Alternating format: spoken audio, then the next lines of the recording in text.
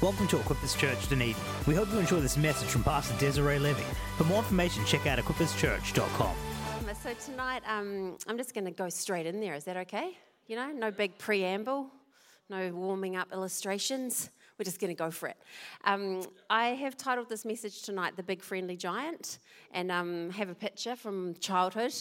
I don't know if anyone studied this book at school, but it was the BFG by Roald Dahl. And the whole concept is this cute little girl. Anyone see her? She looks like a fairy down in the corner. And she befriends this giant. But this giant is not like all the other giants because he does not want to eat humans. In the story, most of the giants ate humans. But this giant in particular didn't want to eat humans. And I want to talk tonight about a giant that can sometimes in our lives seem a little scary, seem a little large, seem like it's going to eat us, but actually it could be our friend. And that is our finances. I want to talk about the big friendly giant of finance. If you're anything like me, I sometimes ask myself this question: can my faith and my finances mix? Surely one is just practical, logical, and done in Excel. And the other is in the Bible and takes a whole lot more faith and takes more experimenting and time. And I was being introduced the other day by a colleague from Auckland. We were meeting with BNZ Bank and we were on Zoom and we were talking about some really boring but super important things. And it's just part of what I do. So I'm an accountant and I'm the CFO for the movement that we're part of. And he was trying to introduce me and he was like, "This is Desiree and she's our CFO and oh yeah, she's also a pastor." And then everyone just cracked up laughing. And we were all giggling about it because it's a really crazy combination sometimes to think that you would have your finances and your faith in one big melting pot. And you'd just put that thing in there and hope for the best. But I want to merge these worlds for us tonight. I want us to add some faith into our finances. And we're in a teaching series at the moment called Beyond Blessed. And it's based on 3 books by Robert Morris. And the big idea here is that we can be blessed in all areas of our lives. There's some biblical principles that we need to walk in, but God truly wants to bless us beyond what we thought was possible. And, this is a deliberate teaching series right now. I see you, inflation. I see you, high interest rates. I see you, cost of living crisis. This is a deliberate teaching series because do you know what we're told in the Bible? Go in the opposite spirit. So whenever you feel restriction, whenever you feel lack, whenever you feel like the world is closing in around you, the biblical response, the faith response, the spiritual response is to go, I'm pushing through. I'm going to give. I'm going to go beyond. I'm going to act in the opposite spirit. And so it's about being more blessed to give than it is to receive, to sow and not think about the reaping. The world of the generous gets larger and larger, but the world of the stingy gets smaller and smaller. And I want us to read this scripture in Genesis 12, verses 2. And we read, you can pick it up in your books or your Bibles, because do you know what? I just put the actual reference up tonight. Thought I'd make things a bit complicated. So, I'll just read it to you. I will make you a great nation. I will bless you and make your name great, and you shall be a blessing. God wants to bless you so you can be a blessing. He wants you to live with his flow, his presence, his anointing, his power, his grace, his blessing coming out of your life and into those that you rub shoulders with, that you do life with. And we've been unpacking these principles of generosity and stewardship and understanding that the two of them need to walk side by side, otherwise you walk lopsided. And generosity is when you give, expecting nothing in return. And stewardship is when you look after what someone else has entrusted you with and you look after it well and you bring a return. So generosity and stewardship, and we need both in our life, otherwise we're going to walk around in circles. It's like when you get ready for work or school or university in the morning, you brush your teeth and you brush your hair, right? You can't just brush your hair and then say, why have I got cavities? You actually need to do both of the things. And it's the same with generosity and stewardship. We don't want to just live a super generous life and forget to manage things well. But we also don't want to get so tied up in managing things well that we are not generous. So we need to both operating in our lives. Otherwise, we're going to go around and around and around in circles. I'm going to personalize this message for a moment. And all examples that I'm using tonight, I have permission to use. So, Will and I, we met a long, long time ago, so this is a story about us. We were 21, and we actually met when we were 17, but we were 21 when we got married. And, if I look back at the 21-year-old versions of ourselves, he was probably the picture of generosity, and I was probably the picture of stewardship. So he was super generous, just like, whatever, everyone have it, here it is. And I was like, frugal, let's live on a budget. And I was really conscious of all of that. And neither of us walked well. We actually limped kind of through life. And we had to learn how to let generosity and stewardship operate in equal measure in our lives. When we got married, we moved in together, and we were cleaning out some drawers, and I opened up some stuff of Will's, and I found a lot of unopened bank statements. It was upsetting to me. I was horrified, in fact. And so in my frugal stewardship / super controlling behaviour, I closed all of his bank accounts and just put his name on mine and said, here we go. Away we go. And we laugh about it now, and we do laugh about it now, but I was too concerned with all of the plan and the purpose and the frugal and the tight and the budget. But he was not concerned enough. And there has to be a happy medium. There has to be a coming together in the middle. I like to think that Will taught me about generosity, and I taught him about stewardship. Living within our means, on a budget, but giving generously to people as often as we could. So tonight I've got 5 suggestions. Some of them are really short, to help us merge our faith in with our finances. Is that okay? Yeah. 5 suggestions. The first is, would you invite God into the conversation? When it comes to finances and stewardship and generosity, do we invite God into the conversation? Or have we flicked straight into management mode or ignorance mode? Let's invite him into the conversation. One of my favourite passages of scripture is found in 1 Kings 17, and it's the story of a widow, and it's a widow who gives and shares and gives generously, even when she's in the midst of lack. And I think there's some really awesome principles that we can take away from this story about how to invite God into the conversation, no matter what our circumstances look like. I'll just read it to us from verse 8 of 1 Kings 17. The Lord said to Elijah, go and live in the village of Zarephath, near the city of Sidon. I have instructed a widow there to feed you. So he went to Zarephath. And as he arrived at the gates of the village, he saw a widow gathering sticks, and he asked her, would you please bring me a little water in a cup? As she was going to get it, he called to her, oh, bring me some bread too. And she said, I swear by the Lord your God that I don't have a single piece of bread in the house. And I only have a handful of flour left in the jar and a little cooking oil in the bottom of the jug. I was just gathering a few sticks to cook this last meal, and then my son and I will die. But Elijah said to her, don't be afraid. Go ahead and do just what you've said, but make a little bread for me first. Then use what's left to prepare a meal for yourself and your son. For this is what the Lord, the God of Israel, says. There will always be flour and olive oil left in your containers until the time when the Lord sends rain and the crops grow again. So she did as Elijah said, and she and Elijah and her family continued to eat for many days. There was always enough flour and olive oil left in the containers, just as the Lord had promised. It's the season in the spirit that matters more than the season in the natural. And in the spirit, even though she was naturally in a season of lack, in the spirit she was alive, she was awake, she was listening to God, she was hearing him in the midst of everything. And she still was able to live generously in that space. Her offering kept the prophet alive. The kingdom of God is just upside down. It just works different than how we think it does. And we must live differently. Proverbs 11:25 says, a generous person will prosper. Whoever refreshes others will be refreshed. You know, the widow responded in faith with generosity. She refreshed Elijah. And in return, the oil and the flour did not run out.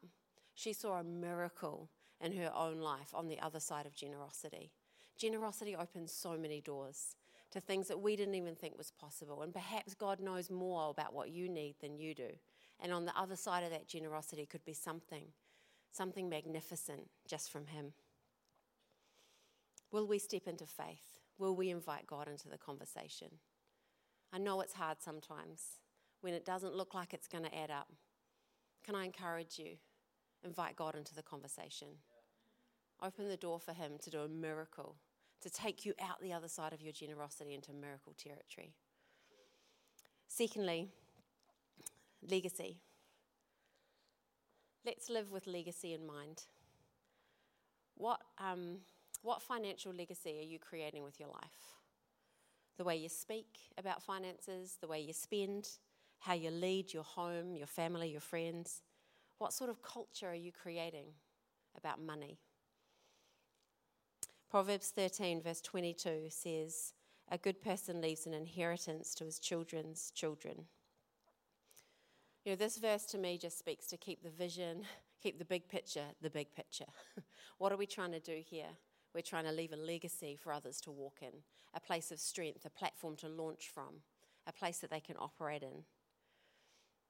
An inheritance is not just limited to money.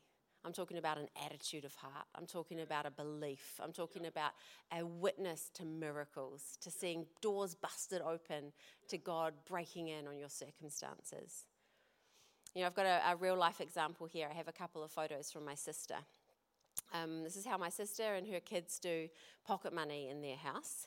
And she's focusing on the idea of teaching them how to live lives that are not just for themselves, but understanding that everything that they have is a blessing, and they then should bless others with it. And each week she gets the right amount of cash out of the bank. They have these little money boxes that you can see up here. This is Noah's one. Spend, save, give. And each week she gets the right amount of cash out from the bank. How frustrating and annoying, but she does it. And they have these little money boxes, and they get to put a coin into each of the sections. This is her catching up because she hadn't done it for a few weeks. So that was her catching up with the piles of coins. And they get to spend the spend box, and they get to save the saves box and watch it growing to a bigger amount that they could then buy something more substantial with. So not just lollies from the dairy, but actually like a bike or something awesome that they save up for. And then the give box is to buy things for other people to give them away. And they personally go to the shop themselves, and they choose the things that they want to spend their give money on, and they've chosen the person that they want to give it to, and then they go and they give it to that person. And they see that they've got this opportunity to be generous with the money that their parents have earned, but are teaching them something to do. And you know, this doesn't just happen. Like good practice like this, like good biblical principles and a legacy that she's leaving for these kids, that doesn't just happen. She has to be diligent, and she has to be disciplined enough to actually stick to, like, hey, here's your money, here's the chores that you need to do this week, here's what and then get the money out of the bank, and then, you know, put the right things in the right parts. And she's told so many hilarious stories about taking bags of coins to Rebel Sport to buy something significant, you know, $200 worth of coins that the kid's been saving for 2 years. You know, like, she's like, it's a little bit embarrassing at that point, but it's the principle, it's the idea here that they've seen how it works. They understand that you save and then you get the thing that you're wanting for. Leaving a legacy, attitude, experiences, lived experiences. Number 3. You shall not murder. So I'm talking about creating a budget. Now everyone's like, oh, I want to kill you right now, Desiree. But no, if you don't live on a budget, you're going to kill your future. Yeah. And if you live too tight on a budget, you're going to kill your present. So the whole idea is, let's find a happy medium. Let's find something that we can actually live with, that we can actually live comfortably, but we're also thinking about the future. One of the greatest lines I heard in relation to living on a budget was from a friend of mine, and she just said one day, I have discovered that there is great freedom in restraint. When I build these restraints around my life and I budget, I then get to live free, knowing that everything's kind of taken care of. Isn't that amazing? Thinking about how restraint brings actual freedom to our lives. You know, a budget's just a plan. It's just a map. It's just telling our money what to do rather than wondering where it's gone at the end of every week. It's actually just having a purpose for our finances. It's using our finances to serve our vision, not the other way around. There's loads of scriptures around budgeting. One of my favourites is Proverbs 21 verse 5. The plans of the diligent lead to profit, as surely as haste leads to poverty. And in Genesis, the whole story of Joseph, you know, he stored up excess in the years of plenty so that in the years of famine and not enough, they could use the reserves that they'd built up in the previous years. You know, I like to have practical applications to messages, and so if you are wondering, my gosh, where do I even start with that, Desiree? What does a budget even look like in my current season? I've created a template, a simple template that you can change, merge, use, whatever you want to do, and if you'd like a copy of that, please just pop your name down at the resource desk, and we can email it to you over the week. And the budget is really just step one. Then we actually have to start living towards it. But at least we've got a bit of an idea. Hey, this is how much comes in. This is how much is going out. Where do I need to spend this? How can I divvy this up? How can I split it? And, you know, if you wanted to take like a big picture view of your finance and of your budget, I would say there's kind of this big overarching principle that would be really useful. This is your total income here. I've broken it into a pie chart, people. 10% giving, 10% longer term savings like retirement or future or house or those kind of things, and 10% short term savings like holidays or those bigger items that you're wanting, and then try and live off 70%.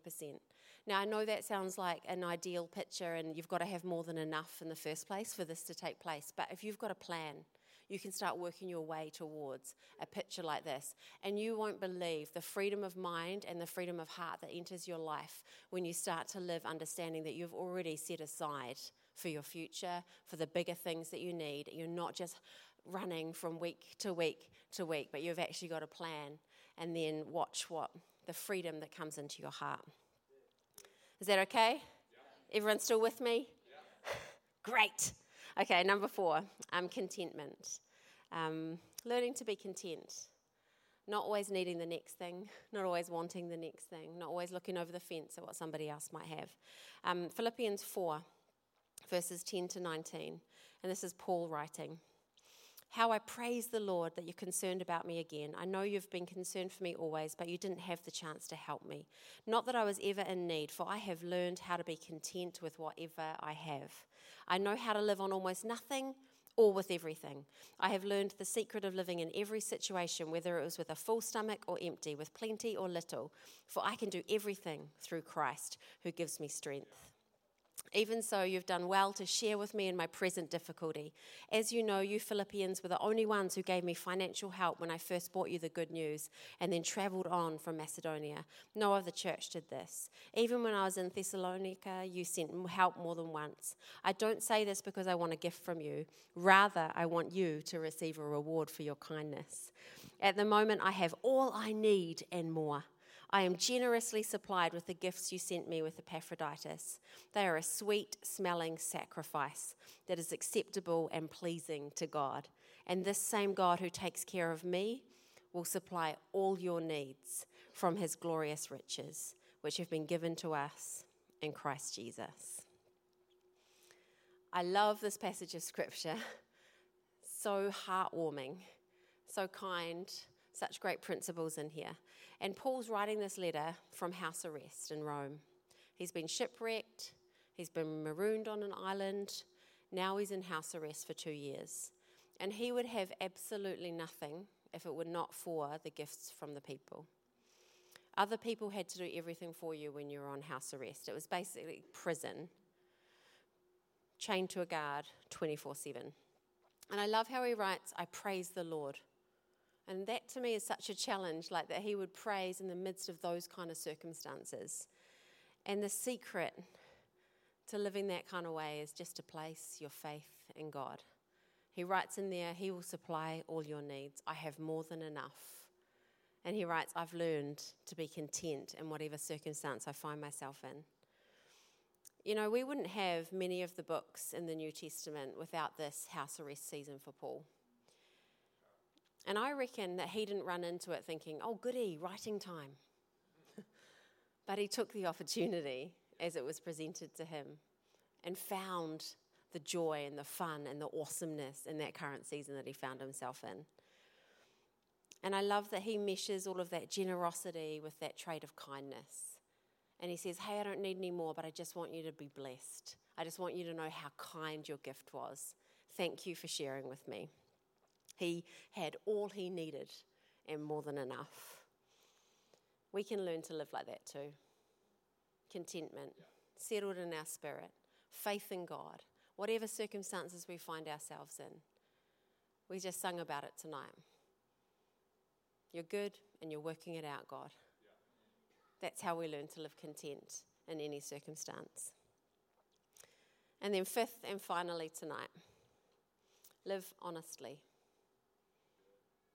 Exodus 20 verse 15, you shall not steal. I thought it wouldn't be complete without just saying, hey, let's not steal. It's a great biblical principle, a great financial suggestion for how we can live with this big friendly giant of finances. Let's live honestly. Worship team, you can come and join me. You know, tonight, the cry in my heart, the hope that I had would be that we would lay a platform, we'd suggest some things based on the Bible, some good ideas about how we can do this thing, but that most of all you would know that God is ultimately in control. And that your heart would be flooded with hope in this space. That no matter what you find yourself in, what circumstances you find yourself in right now, God is good and he can work it out. Would you come to him? Would you invite him into the conversation? Would you open up your heart and choose to live a life of legacy, a life of contentment, a life of generosity, but one that you also learn to steward well? That you build the banks of your life strong so that you can operate with freedom and there's no restraint. Maybe God's whispering to your heart tonight, hey, fear not. I am with you. I'll never leave you. I'll never forsake you. Just invite him into this conversation, this giant that might be in your life right now. Just open the door and say, God, come on in. You're never too old. You're never too young to just have this faith that's mixed with your finances. We say, God, I know you're in control. I come before you. I ask for your help in this space. Show me how to steward well what you've entrusted with me. You know, with the widow of Zarephath, I pray that your circumstances are not as dire as hers. But wherever and however and whatever situation you find yourself in right now, it's the season in the Spirit that really matters. That's going to see you walk out the other side. That's going to see you walk into miracle territory. And it's a choice that we get to make. Let's live in faith when it comes to finance. Let's live with our eyes wide open to the promises of God, the blessing of God, remembering that he wants to pour it out so that we can pour it out to those that we do life with. I wonder if we could stand. I'm just going to pray for us and then we'll close with a song of praise.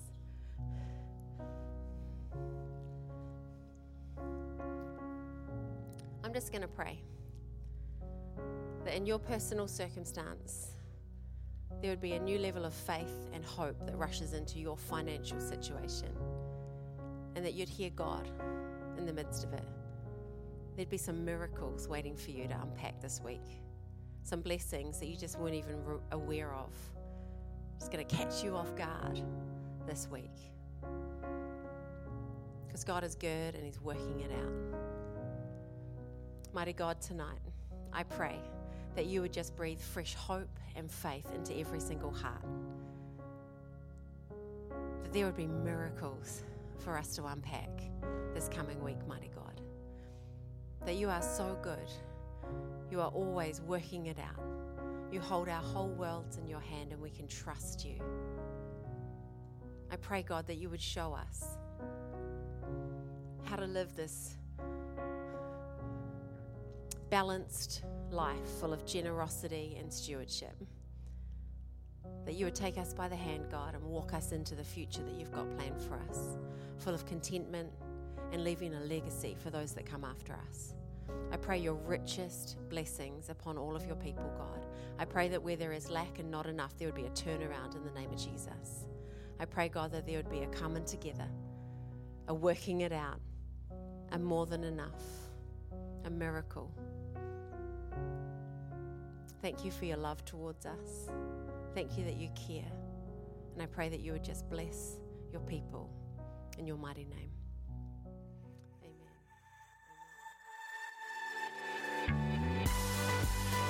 Thank you for listening to this message recorded live at Equippers Church, Dunedin. We pray that it blessed you. For more information, please check out equipperschurch.com.